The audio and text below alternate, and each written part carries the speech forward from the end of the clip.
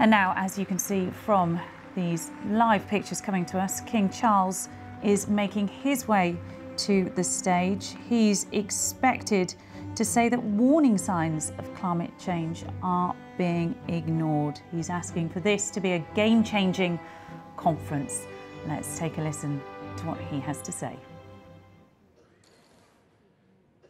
Your Highness, Secretary General, Your Majesties, Your Royal Highnesses, Presidents, Prime Ministers, Ministers, ladies and gentlemen, I would like to extend my heartfelt gratitude to His Highness Sheikh Mohammed bin Zayed Al Nahyan for his warm invitation to speak to you at the opening of COP28.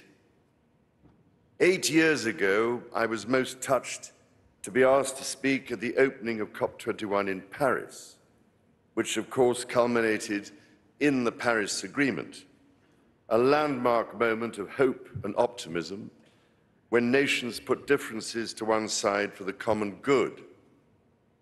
I pray with all my heart that COP28 will be another critical turning point towards genuine transformational action at a time when already, as scientists have been warning for so long, we are seeing alarming tipping points being reached. I've spent a large proportion of my life trying to warn of the existential threats facing us over global warming, over climate change and biodiversity loss. But I was not alone. For instance, Sheikh Mohammed's dear father, Sheikh Zayed, was advocating for clean energy at a time even before the United Arab Emirates as such came into being. All these decades later, and despite all the attention, there is 30% more carbon dioxide in the atmosphere now than there was back then, and almost 40% more methane. Some important progress has been made, but it worries me greatly that we remain so dreadfully far off track, as the Global Stocktake report demonstrates so graphically. The dangers are no longer distant risks. I have seen across the Commonwealth and beyond countless communities which are unable to withstand repeated shocks, whose lives and livelihoods are laid waste by climate change. Surely, real action is required to stem the growing toll of its most vulnerable victims. Repeated cyclones batter vulnerable island nations like Vanuatu and Dominica. India, Bangladesh, and Pakistan have been experiencing unprecedented floods, and East Africa is suffering a decades-long drought. This past summer, in common with Spain, Greece, the United States, and many other countries, Canada experienced its most severe wildfire season on record, with 18.5 million hectares of land burned, causing terrible loss of life and property, and of course, releasing enormous amounts of greenhouse gases that contribute to dangerous feedback loops to which climate scientists have been alerting us for decades. As I've tried to say on many occasions, unless we rapidly repair and restore nature's unique economy based on harmony and balance, which is our ultimate sustainer, our own economy and survivability will be imperiled. Records are now being broken so often that we are perhaps becoming immune to what they are really telling us. When we see the news that this last Northern Hemisphere summer, for instance, was the warmest global average temperature on record, we need to pause to process what this actually means. We are taking the natural world outside balanced norms and limits, and into dangerous, uncharted territory. We are carrying out a vast, frightening experiment of changing every ecological condition all at once, at a pace that far outstrips nature's ability to cope. As we work towards a zero-carbon future, we must work equally towards being nature positive. With what we are witnessing, our choice now is a starker and darker one.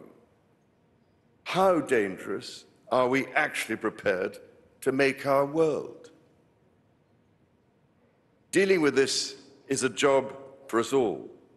Change will come by working together and making it easier to embrace decisions that will sustain our world, rather than carry on as though there are no limits or as though our actions have no consequences. As you gather, ladies and gentlemen, for these critical negotiations, the hope of the world rests on the decisions you must take. I can only encourage you to consider some practical questions which might inform the task ahead of you. Firstly, how can our multilateral organizations, which were established at a different time for different challenges, be strengthened for the crisis we face? How can we bring together our public, private, philanthropic, and NGO sectors ever more effectively so that they all play their part in delivering climate action, each complementing the unique strengths of the others?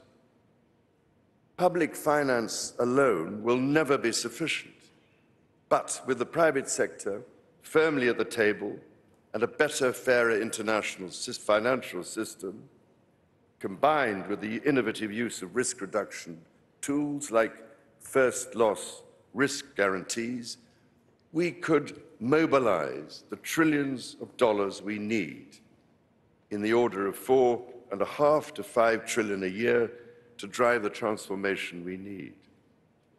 Secondly, how can we ensure that finance flows to those developments most essential to a sustainable future and away from practices that make our world more dangerous across every industry in every part of the world? I have, for instance, been heartened by some of the steps taken by parts of the insurance sector, which plays such a vital role in incentivizing more sustainable approaches and providing an invaluable source of investment to reduce the risks we face. Thirdly, how can we accelerate innovation and the deployment of renewable energy, of clean technology and other green alternatives to move decisively towards investment in this vital transition across all industries? For instance, how can we increase investments in regenerative agriculture, which can be a nature-positive carbon sink? What incentives are necessary? And how can those which have a perverse impact be eliminated with all due speed? Fourthly, how can we bring together different solutions and initiatives to ensure coherent, long-term approaches across sectors, countries, and industries?